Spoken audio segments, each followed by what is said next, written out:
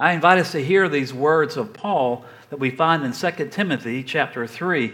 As we prepare to hear these words, I want us to keep in mind that Timothy was this colleague of Paul. Paul was his mentor, and Paul had received word, apparently, that things were not going well in Ephesus, that this young church, this first generation church, was struggling, and his colleague, Timothy, was having a rough go of it. Things were not going well for Timothy, and he was facing a lot of obstruction, a lot of hurdles, and a lot of conflict, and he was feeling probably isolated. You know, most of us in this room, not all of us, but most of us in this room had a rough day of football yesterday. And just remember that as a Florida State fan, you now are beginning to understand what it's been like for 14 years on a Sunday morning. And this is, on a far more serious vein, this is what it was like for Timothy. Day in and day out, he was facing conflict, hurdle after hurdle after hurdle, and it was beginning to take its toll. He was feeling isolated. He was feeling like he had lost. And Paul was reaching out to his young friend, his colleague, to encourage him, to kind of begin to build him back up and remind him of this fountain of wisdom that had come from God, had fallen upon and through Paul and through Timothy's mother and his grandmother and through the church and the church tradition and the church scriptures. The Holy Scriptures were flowing and allowing Timothy a source of wisdom, a source of strength, an inspiration of God. And so I invite us to hear these words of Paul as inspiration for us. But as for you, continue in what you have learned and firmly believed, knowing from whom you learned it, and how from childhood you have known the sacred writings that are able to instruct you for salvation through faith in Christ Jesus. All Scripture is inspired by God and is useful for teaching, for reproof, for correction, and for training in righteousness, so that everyone who belongs to God may be proficient, equipped for every good work. In the presence of God and of Christ Jesus, who is to judge the living and the dead, and in view of his appearing and his kingdom, I solemnly urge you, proclaim the message. Be persistent, whether the time is favorable or unfavorable. Convince, rebuke, and encourage with the utmost patience and teaching. For the time is coming when people will not put up with sound doctrine, but have itching ears. They will accumulate for themselves teachers to suit their own desires, and will turn away from listening to the truth and wander away to myths. As for you, always be sober. Endure suffering. Do the work of an evangelist. Carry out your ministry fully. May God bless the reading of the Word. Paul, as you were talking about your parents, and Paul brought in this wonderful book, a 200th anniversary of his home church in North Carolina. And in this book, there are images, pictures of some of his father's craftsmanship, just incredible images of this carvings that he did for doors and for pulpits and lecterns that are throughout this church. And it's that kind of image, that kind of wisdom that flows through Paul's family. Yeah, I feel the same way sometimes. But Paul, let me see this book that celebrated 200 years of this church, of this church in North Carolina, and then these images of this artistry of his father that he gifted to the church, that he served the church. And that kind of understanding, that kind of wisdom of service has been passed along to Paul, who has passed it along to others. And I appreciate Paul's invitation to pass it along to us, to join him at Habitat or join him in the gleaning fields. Gleaning fields are amazing. If you've never been, go do it. If you have the opportunity on a gleaning trip, just go. It is amazing. To know that that these farmers have left part of their fields for us to go and glean, to be able to pick up the fruit of their labor and to take and to give it to others. It's an amazing thing. You know, when I think about Habitat for Humanity, Paul, I go back to my few. I have no skill whatsoever to offer a habitat build, but I can carry shingles and I can load dirt or whatever and carry plants if that's what's being done, or lay sod. You know, I can do some unskilled. If you tell me where to put it, and I can't. I know green sod goes up on sod. I have that much skill, but just tell me where it goes. And it's an amazing event, an experience. To be able to go and just to offer some sweat and some labor. And I told Paul in a couple of weeks I'm going to be able to go join him. I went and watched some of their work on this past Tuesday at the Habitat Build, and it's incredible to watch these houses just kind of come from the ground up and know that the person who's going to inherit that house is putting in labor, is putting in that sweat equity into these houses. And people just come and offer whatever gifts they have. It's just that fountain is just overflowing and spilling out on the world. That's the divine wisdom. That's this fountain of divine wisdom that's just flowing and flowing and flowing and spilling. And people are able to receive the love and grace of God because people are willing to go out and serve. We receive it here every Sunday morning when the choir stands up to offer a blessing and bless and lead us in worship. When ushers like Cookie and Frida this morning, and so many others who've offered their time to be ushers, just to lead us in worship. The blanket we offered Lad, this church offered, because there are women who meet every Tuesday morning and knit blankets. We're able to give that to Lad, and so many others who need to feel that touch, a very physical, tangible evidence of God's love and grace that's present with us at Ashland Place. The Joseph Project that Paul mentioned, Cammie and Megan are leading that effort now after Lee led for so many years, and now that continues to touch people's lives, a tangible evidence of God's love and grace in the world, of this wisdom that's just spilling out and falling into the world. It's a wonderful and a beautiful image.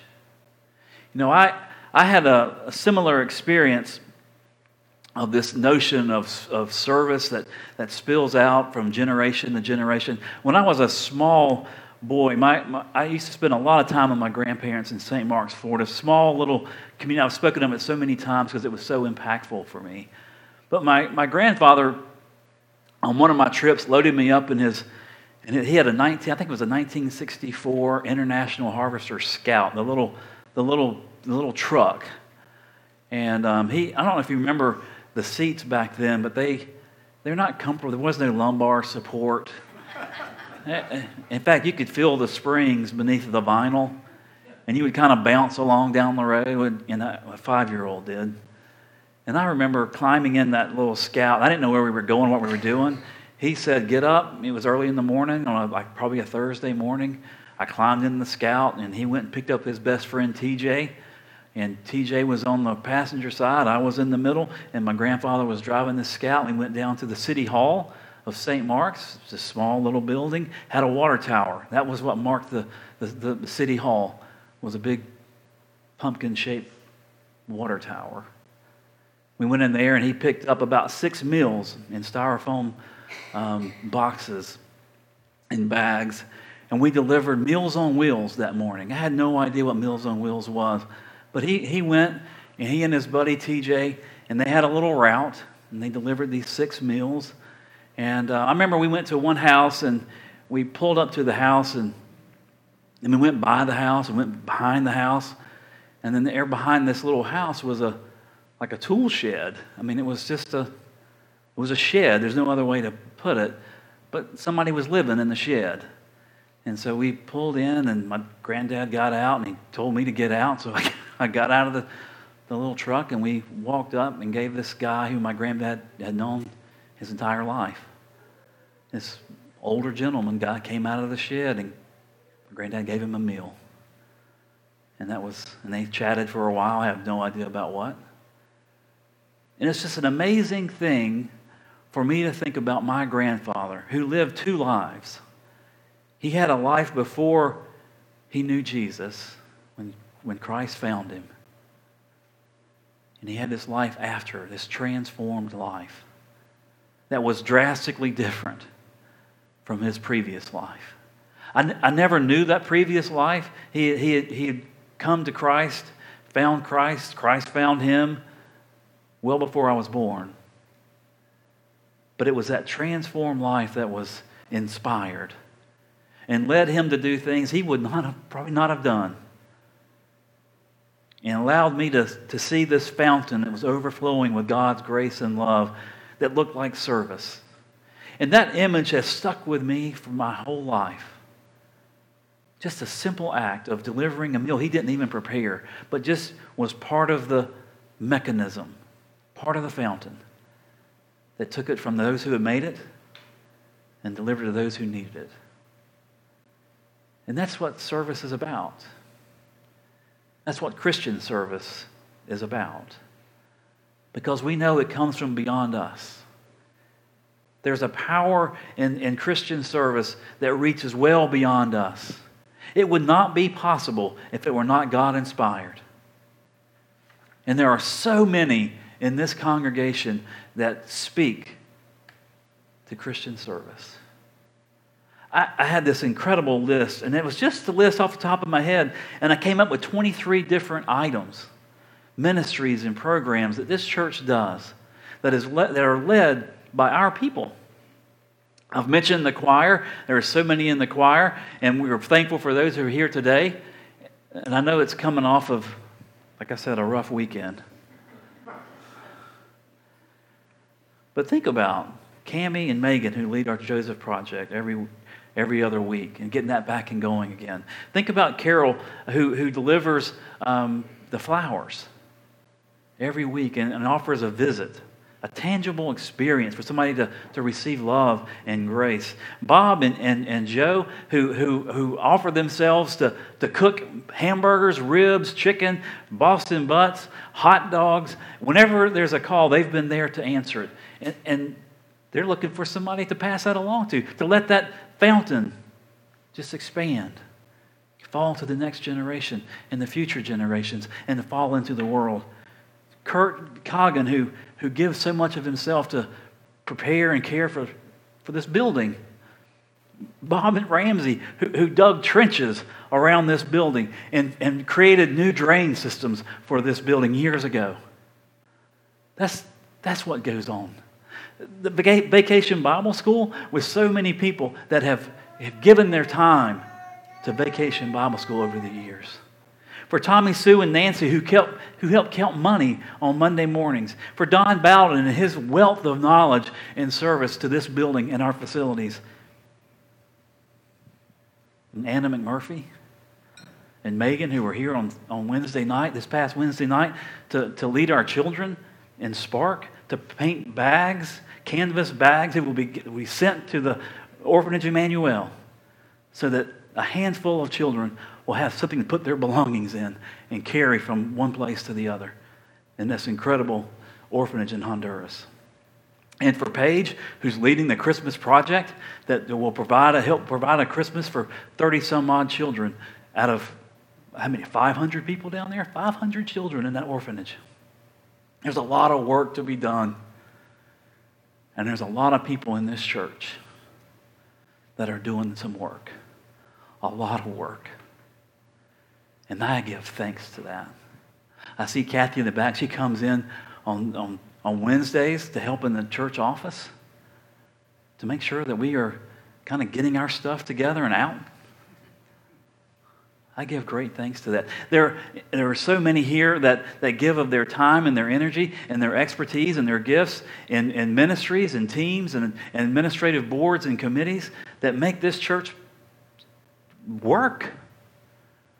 It's not possible for one of us, for two of us, for even half a dozen of us to make this church work. It's all of us, inspired by God, encouraged by one another, being present with one another, praying with one another, serving with one another, listening with one another. There is a lot going on here, more than I could share in the time we have allotted.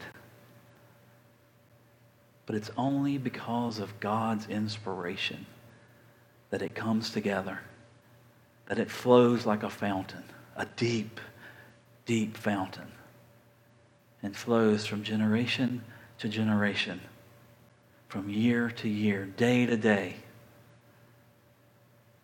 beyond this community, into the world. And the world is blessed by all the work, all of the love, and all of the service that is offered. Paul understood that when he writes to Timothy. And he says, remember what you have learned, Timothy. Remember the traditions you have been given, Timothy. Remember the experiences you have had with me, says Paul. Remember the travels we had, the experiences we've had. Remember the troubles we've had. But remember God was good in all of it. And good work came through all of it. Lean into what you have read in the Scriptures. Hold on to the Scriptures. They are your foundation. Lean into the traditions that have been handed on to you from your mother and your grandmother and from me, from God. Proclaim the good news, Timothy. Offer good work, Timothy, because you have been given all that you require or is required of you. God has blessed you, gifted you, inspired you, encouraged you, and called you. Live into it.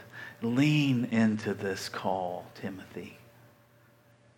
No matter how hard life gets, no matter how many obstacles we face, no matter how many troubles and hurdles we come across, know that God is with you, has called you to this work, and will be with you in this work.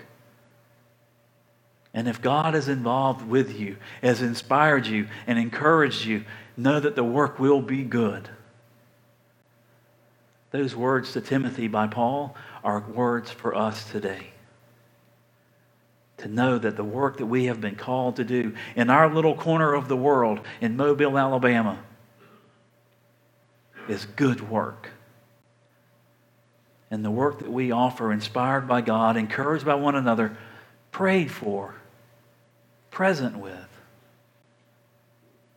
is good work that proclaims the good news of Jesus Christ. That the kingdom of God has come near and is present with us. That's Paul's words to Timothy. It's Paul's words for us. So I pray that we will hear these words. We'll pray for these words to continue to lead us, that we will listen for God's leading and inspiration. That we will find ourselves encouraged to continue to work, continue to serve, continue to live in the gospel. In the name of the Father, and the Son, and the Holy Spirit. Amen.